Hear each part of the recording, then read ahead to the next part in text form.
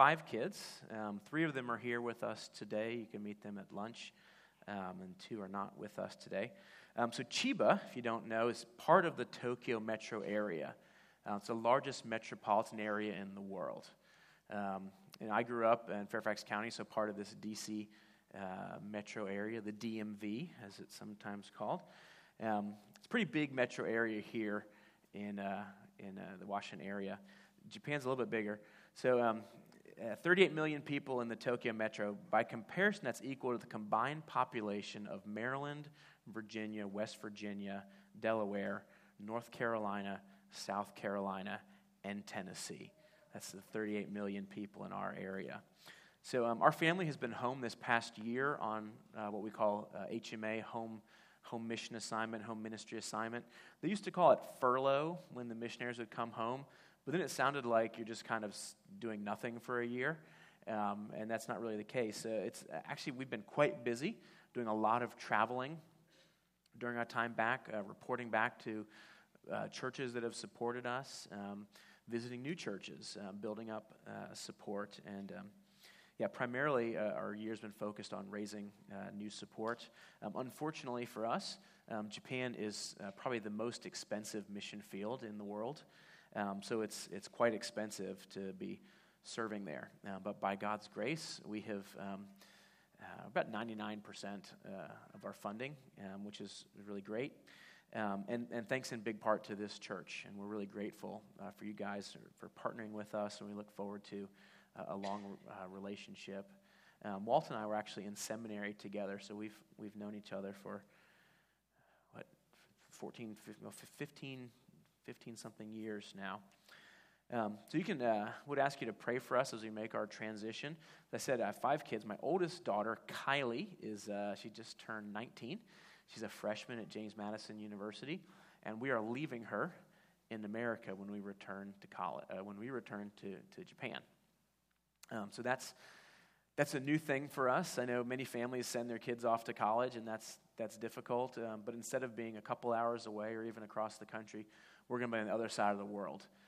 So that's a little bit hard, probably more for me than anyone else.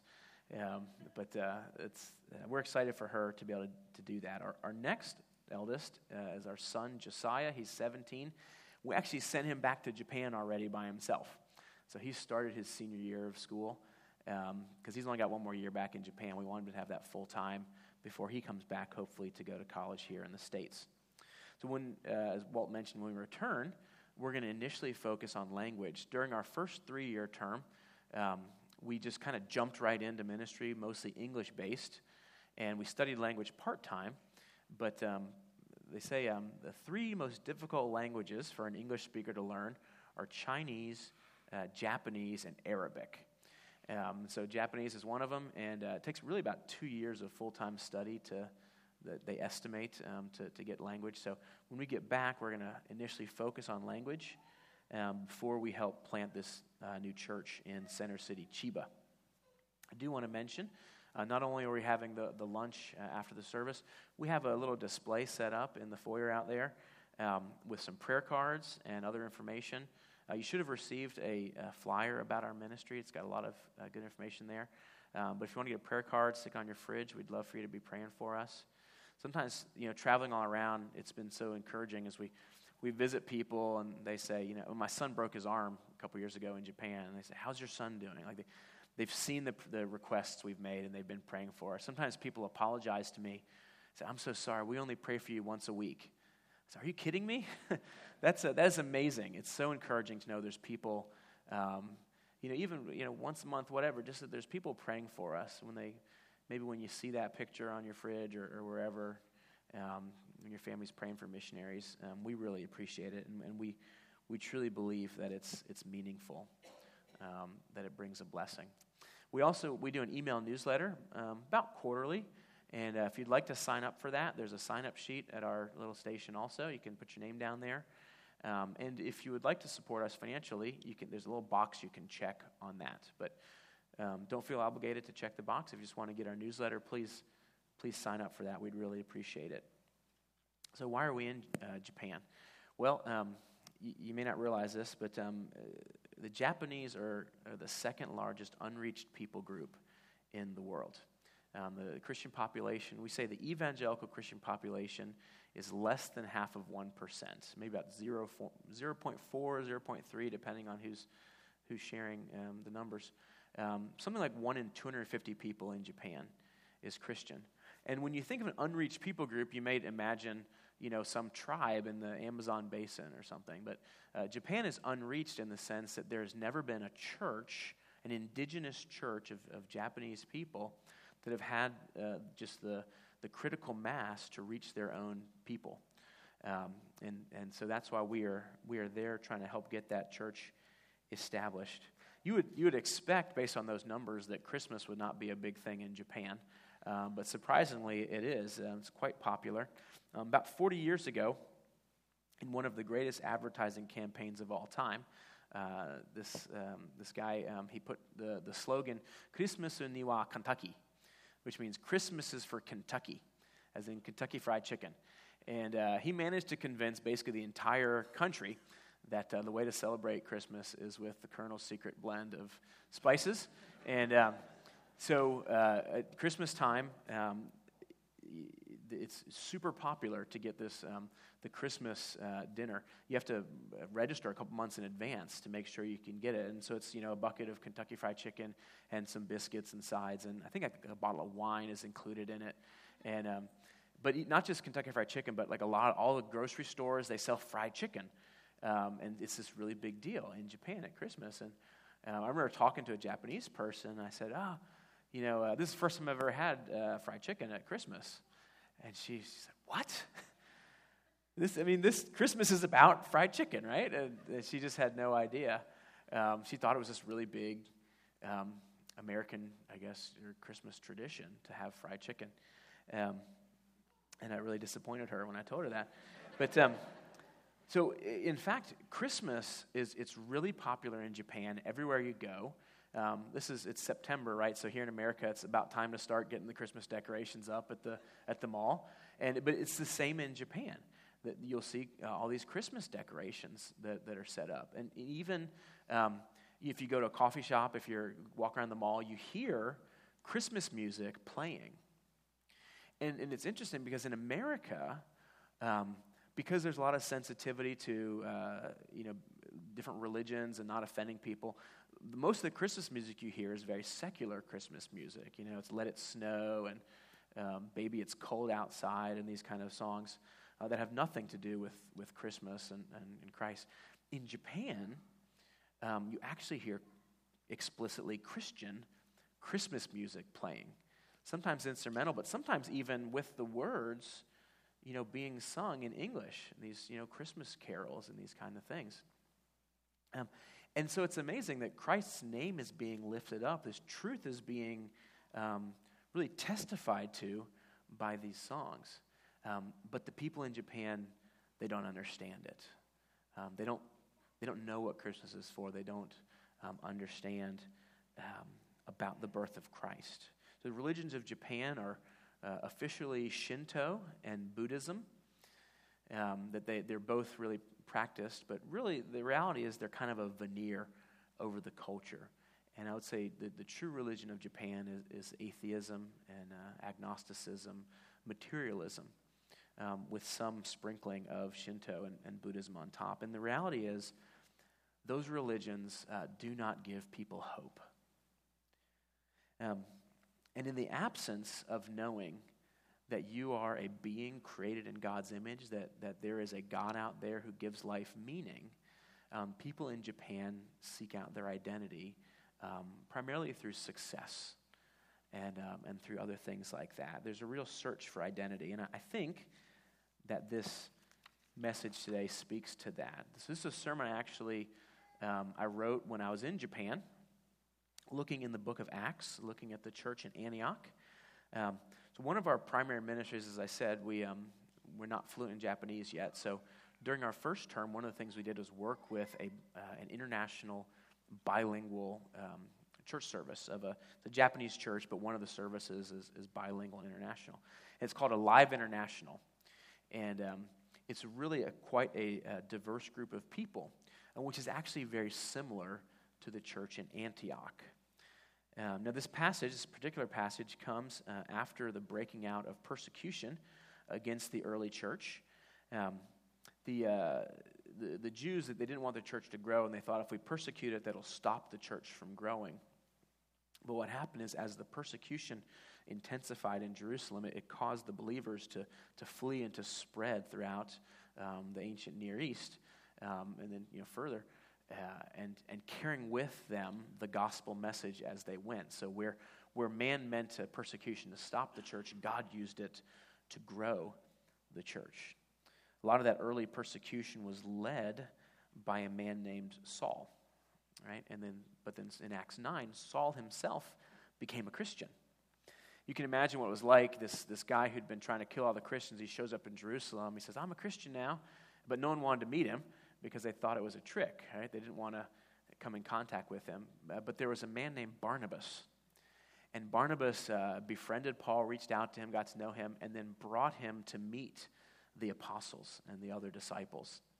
And so Paul got to know them. He began a preaching ministry in Jerusalem, preaching Christ. Now, the Jews who had been his allies had now become his enemies. They decided to kill him, but he escaped.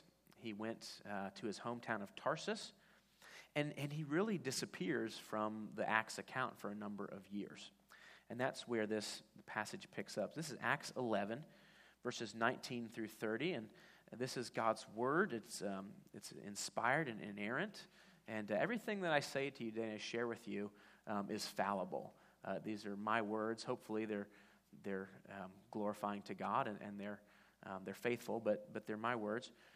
The words I'm going to share with you now, these are the words of the Bible. This is God's word, and so please, if you listen to nothing else, listen to God's word now. Acts 11, verses 19 through 30. Now, those who were scattered because of the persecution that arose over Stephen traveled as far as Phoenicia and Cyprus and Antioch, speaking the word to no one except Jews. But there were some of them, men of Cyprus and Cyrene, who, when coming to Antioch, spoke to the Hellenists also, preaching the Lord Jesus. And the hand of the Lord was with them, and a great number who believed turned to the Lord. The report of this came to the ears of the church in Jerusalem, and they sent Barnabas to Antioch. When he came and saw the grace of God, he was glad, and he exhorted them all to remain faithful to the Lord with steadfast purpose, for he was a good man, full of the Holy Spirit and of faith. And a great many people were added to the Lord. So Barnabas went to Tarsus to look for Saul, and when he'd found him, he brought him to Antioch. For a whole year they met with the church and taught a great many people, and in Antioch the disciples are first called Christians. Now in these days prophets came down from Jerusalem to Antioch, and one of them, named Agabus, stood up and foretold by the Spirit that there would be a great famine over all the world. And this took place in the days of Claudius. So the disciples determined, everyone according to his ability, to send relief to the brothers living in Judea. And they did so, sending it to the elders by the hand of Barnabas and Saul. Let's pray together. Heavenly Father, I just ask you to bless now the preaching of your word. Father, would you speak through me, speak to all of us. Father, pray that your Holy Spirit would anoint my words, but our hearts as well. God, so we may understand and your gospel could be applied to our hearts. Father, lead us to conviction and lead us to the grace of Christ, we pray in his name. Amen. If I ask the question, what are you? I wonder how you would answer me. If I said, what are you? You might answer by telling me about your job. So if I met you, hey, I'm Tom. Oh, what are you? Oh, I'm a business person. I'm an engineer. I'm a doctor. I'm a teacher. I'm in the military. I'm a lieutenant. I'm a captain. I'm a student. Maybe you would answer me by talking about your relationship, maybe to your family, to others. What are you? I'm a mother. I'm a father. I'm a son or daughter. I'm a grandparent. I'm a boyfriend. I'm a girlfriend. I'm a husband. I'm a wife. Maybe you'd answer with your either hobby or sport. What are you? I'm a musician. I'm a football player. I'm a runner. I'm a gamer. I'm a crafter. I'm an Oriole. I'm a national. I'm a big Nationals fan. They were both terrible this year. But one was more terrible than the other. I just want to say that. Maybe you would answer me with your nationality or your race. And what are you? I'm an American. I'm Japanese. I'm Ugandan. I'm Mexican. I'm white. I'm African American. I'm Asian. I'm Hispanic. Maybe your identity is defined by your social status. You might not say this out loud. What are you? I'm rich. I'm poor. I'm the boss. I'm just a rookie. I'm just learning the ropes. Maybe you'd answer me with your politics. What are you? I'm a Republican. I'm a Democrat. I'm liberal. I'm conservative. I'm moderate. I'm independent. Identity can drive us apart. And if you look at the world in basically any culture, people are separated by these kinds of differences. And we tend to seek out people who are like us. They look like us, they act like us, they think like us, they talk like us. And it's easy to relate to people like that. And it's challenging to deal with people who look and act and think and talk differently than us. If you don't need to go any further than your Facebook page to see how true this is and how often, we so often are looking for an echo chamber. Here's what I believe. And I want to hear everyone affirming that and agreeing with that. And there's so little constructive dialogue that goes on in our culture today, because people are seeking out people that think the same as them. What this passage shows us and demonstrated in Antioch is that the church doesn't have to be this way.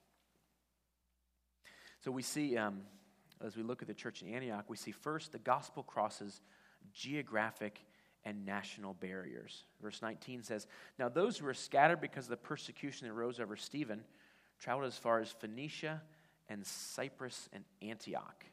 And maybe when you when you hear, there it is. When you read the book of Acts and you hear these place names, sometimes they just kind of go right over our heads because, I don't know any of those places. I don't know where they are. But it might be helpful to realize. So here, I got my laser. Pew. This is Jerusalem is this area here. So that's where they kind of started from. Phoenicia would be this coastline up along here.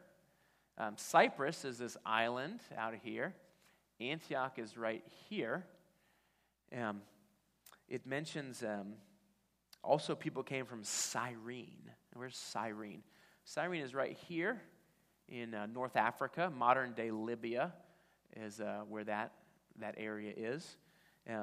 There's in Acts 13, which comes later, it's talking about the leadership in the church in Antioch. It says, "There were in the church in Antioch prophets and teachers. Barnabas, he was a Levite from Cyprus, so part of the Jewish diaspora, a Jew living not in Jerusalem, but out in Cyprus. Simeon, who was called Niger, and Niger was the Latin word meaning black, so he was likely from Africa. Lucius of Cyrene, so again, from Africa. Manaen, a lifelong friend of Herod the Tetrarch. So a guy who grew up alongside the royal family over here, probably a very privileged person to be a lifelong friend with the king. Then it mentions Saul, a Jew from Tarsus, right here.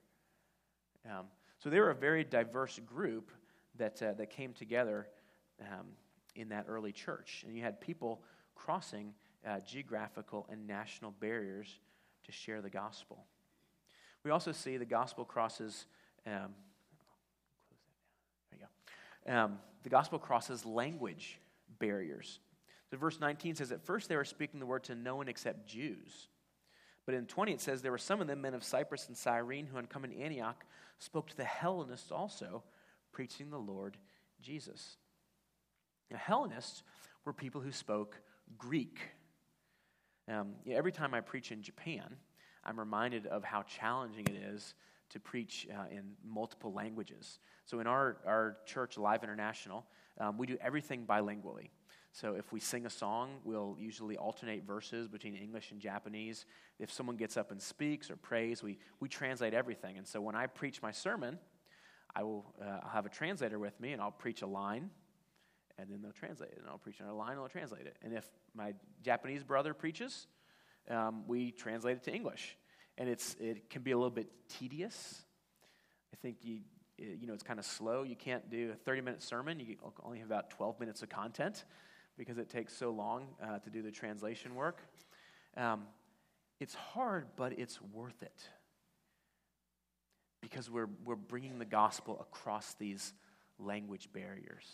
Now, someone like Paul would have not only spoken Hebrew but and Aramaic, but Greek as well. But as the gospel spread and they went to new areas, they were forced to learn those languages. So either, maybe they took the long time that it takes to learn a new language. That's a hard thing to do. I'm trying to do that now. Learning a new language. Maybe they worked with interpreters. They probably did a little bit of both. But the gospel crossed those language barriers. We also see the gospel crosses cultural barriers. You see, the Hellenists, they not only spoke Greek, but they thought Greek. They were culturally Greek, and so they were very different from the Jews where the church had started. That's another challenge that we see in our church, trying to bring people together from different cultures. Of course, we have Japanese and Americans, but we also have Filipinos, Australians, Koreans, Congolese, Chinese, Norwegians, Russians. We've had people from all over part of this church. And, we have different values. We have different ways of communicating with each other. We have different things that we think are funny and different ways of displaying emotions and different worldviews. I visited a church recently, and the pastor was talking. He said, this church, we're a hugging church. And he said, you come to this church, we're going to hug you. And he said, there's this kind of hug, and there's the bro hug, and the pat on the back hug. And he said, there's like the hug that kind of goes on a little bit too long, and it's uncomfortable, and like, when's this person going to let go of me? And I thought, in Japan, every hug is the little bit uncomfortable, when's this person going to let go of me hug. Because people in Japan, they're much less sort of physical in their contact and how they greet people. In fact, if you were to come to Japan to your visit, and you met a person new, and you put your hand out to shake their hand, they don't do that. So when you meet someone in Japan, you bow, and oftentimes you present your business card. And so you meet someone, you give them a business card, and they exchange business cards, and you look at theirs, and you say, "What? Are you? How important are you?" Is the big thing they're trying to determine by this card. But I'll tell you, if you were to come to our church service and meet the Japanese pastor I work with or one of our other Japanese church members, they would probably come up to you and they would reach out their hand to shake your hand. Not because that's Japanese culture, but because they would say, well, you're American, this is American culture, and they're trying to reach out to you. And they might even come up and give you a hug. Because we're in this place where we're reaching out to one another. And I, as an American, I'm not going to go hug the Japanese, but they are starting to, we're all trying to flex and reach one another. And so it's this kind of mixing bowl of cultures, all trying to bend and flex to each other. It's hard to integrate different cultures that way. It takes grace and patience and sometimes a sense of humor. But what we see is that in the church in Antioch, that they got past those cultural barriers to be one church. The gospel also crosses economic barriers. So chapter 11, verse 29 says, the disciples determined, everyone according to his ability, to send relief to the brothers living in Judea. And so what you have was the church in Antioch that had resources, sending those resources to another church that did not have resources. This is cross-cultural giving, missional giving. That is, For us going to serve in Japan, that is what this church is doing. Sending resources from places in the world where the church is healthy and strong to other parts of the world where it is not. Sending those resources. And that's great. But what we also see in this passage, it says, everyone according to his ability. You see, everyone was generous. As they heard about the need in Jerusalem, they all wanted to give, but they had different abilities. There were rich and poor people together in the same church. There were income disparities existed. And that's what makes the church in Antioch so amazing to me. People came together despite differences in geography and language and cultural background, education, race, economic status. And what do you call a group like that? What are you? I don't think they had a suitable term. They defied categorization. Imagine someone sees a meeting of the church and they ask, what are those people? How could one answer? Are they Jews? No? Well, yeah, some of them are, but not all of them. Are they Greeks? No, some of them are, but not all of them. Are they rich? Are they poor? Are they foreigners? Are they locals? Well, some of them fit all of those categories, but none of those categories fit all of them. Second half of verse 26 says, and in Antioch the disciples are first called Christians. And maybe it's because there wasn't any other name to call this group of people that could define them. I'm convinced that this is part of the reason the church grew so quickly. People saw something different. They saw how the gospel could transcend all those barriers that usually kept people apart. Because they weren't, and I think it's no coincidence that the church in Antioch was the first to send out missionaries to the rest of the world. And they sent Paul and Barnabas on their missionary journeys. Because they were a group of people that were not focused on just being with people like themselves. The gospel compelled them to step outside their comfort zones and be in relationship across those barriers.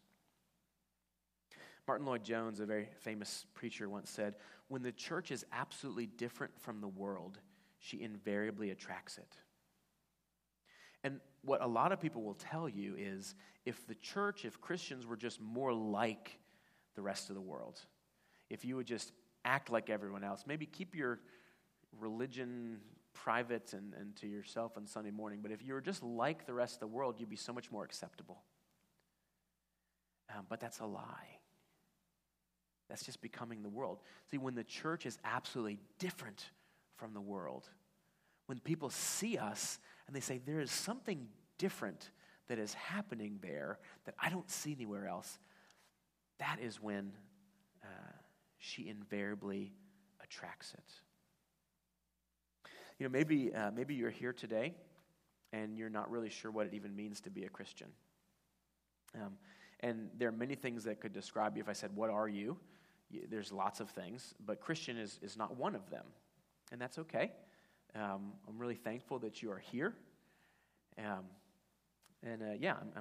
glad that you've come, and this message is for you. But maybe you're here and you're a Christian, and you've been a Christian a long time, but when you think about what are you, there's something else that comes to mind, something else that really defines you. Well, this message is also for you. I had a friend in college, and if you'd asked her, what are you? I think she might have said, maybe not out loud, but in her heart, I think she might have said, I'm a murderer. So you see, she was in high school, and she had a boyfriend, and she got pregnant. And she wasn't ready to have a baby. She was a star athlete on the basketball team, and she thought, if I have a baby, it's going to ruin my life. And it was against her convictions, it was against her faith, but she decided to have an abortion. And that was something that she then carried with her, a guilt that she felt. And when she thought about, what are you? I think what would come kind of bleeding out of her is, I'm a murderer. And I think for a lot of us, when we think about what we are, what kind of can come out of our minds is the mistakes that we've made. The things that we've done that we so regret and we cannot take back. And we think that's what defines me. Or maybe it's a loss that you have suffered that has left you hollowed out inside, and that is like who you feel like you are. Or maybe it's an abuse that you have suffered, that you have gone through, and because of that, you feel like it's your identity. On the other hand, maybe you are here and you think that it's really the great things that you have accomplished that define you. Things that you're proud of about yourself that you think make you special. You know, we've done a ton of traveling during our time on the back here in America, and we've driven a lot. And as we drive, I like to get in that passing lane and set the cruise control, about 5 miles over the speed limit, and kind of make good time. But every once in a while, you come up and there's that person sitting in the left lane, going slow and not letting you by. And I always thought, if my car was equipped with a rocket launcher on the front, I would blow this person up and get them out of my way. And I'll tell you, I was talking with my wife Karen about it, because I get angry and I start saying mean things about the other cars and stuff. And I said, well, I'm a good driver. And we laugh about it, but the reality is, that's a little piece of my identity that I am proud of. And that when I look at other people who don't drive as good as I think I drive, that I look down on them. I lift myself up and I put them down. And as I'm driving, and there's a little part of me that every time I pass another car, yes, I won. I beat you. And then sometimes there's that reckless driver who goes speeding past me, and I think, oh, what a terrible person. They're breaking the law, and I'm better than them because they're dangerous. There are 100 different things. Those little things that we seek out and we grab hold of, we think give us meaning and identity that make us kind of special.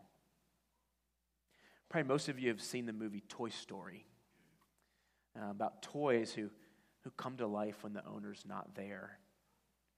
It's a story of Sheriff Woody, a old wooden puppet cowboy sheriff. He's been the favorite toy of a little boy named Andy for a number of years, voiced by Tom Hanks. But then one day, this new toy shows up, and he's not some old-fashioned puppet. He is a modern, cool action figure, Buzz Lightyear, voiced by Tim Allen. And very quickly, Buzz Lightyear becomes Andy's favorite toy. And but the thing is, Buzz doesn't realize he's a toy. He thinks he's a real space ranger, and so he and Woody get in these arguments, and Woody says, "Buzz, you are a toy. You aren't the real Buzz Lightyear. You're an action figure. You are a child's plaything." And Buzz says, "I'm a space ranger, and I can fly." Well, there's this point later in the movie where he realizes he isn't special and he isn't really a space ranger. They're at the neighbor's house. They're trapped there. They're up on the second floor and they're in the hallway. And Buzz hears this voice, "Buzz Lightyear, come in, Buzz Lightyear."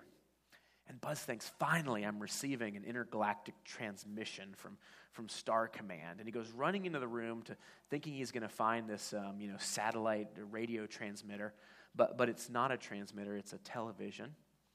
And what he's hearing is not headquarters calling in, it's a TV commercial for him. And you hear this voice say, Buzz Lightyear, the world's greatest superhero, now the world's greatest toy.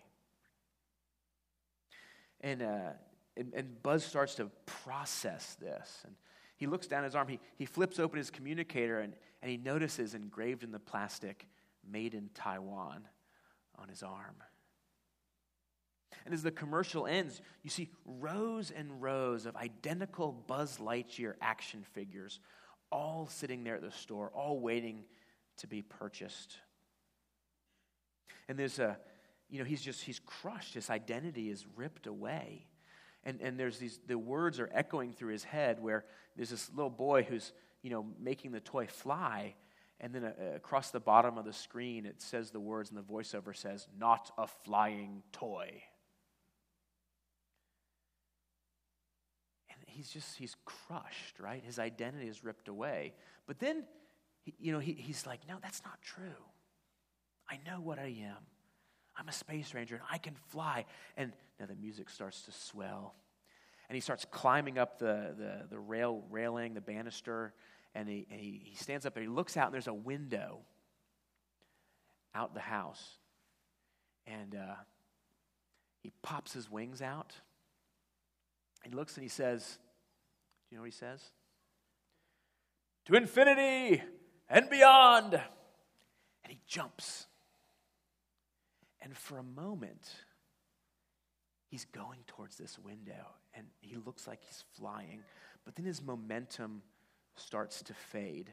And you see that window start to drift further away. And as he turns, you see the look on his face of fear and understanding dawning on him.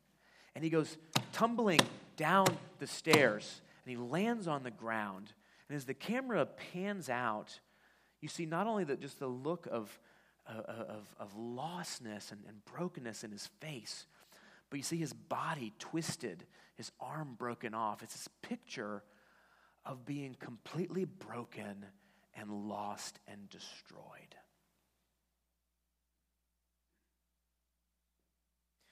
Every one of us comes to that place in our lives where we feel broken and crushed and lost. Because if you have some identity that defines you, the day is going to come when it will disappoint you. Because you'll be fired from your job, or you'll get too old to do the things you used to be able to do, or your candidate will lose the election. And none of those identities I mentioned earlier can carry the weight of ultimate meaning. And when you fail and when you fall, what is left of your identity? And if you're sitting here and you're thinking, I've never come to that place, I don't know what you're talking about, Tom. I'm very proud of what I am, and it gives me great meaning. Can I let you know a little secret? You still think you're a space ranger. It's not going to last. You see, the important thing is not what you are, it's who you belong to. Later on, Buzz has a conversation with Woody. And Buzz is he's despondent. I'm worthless. Nothing has any meaning. Years of academy training, wasted. And Woody says, you matter because there is a person who loves you. And he wrote his name on you. And Buzz lifts up his foot, and you see in a child's handwriting, Andy, Andy. In Antioch, the disciples were first called Christians. That name Christian, it means Christ ones. It means those who belong to Christ, those who have Christ's name upon them. If you are a Christian, it means you belong to him. Revelation 3:12, Jesus is talking to the church in Philadelphia.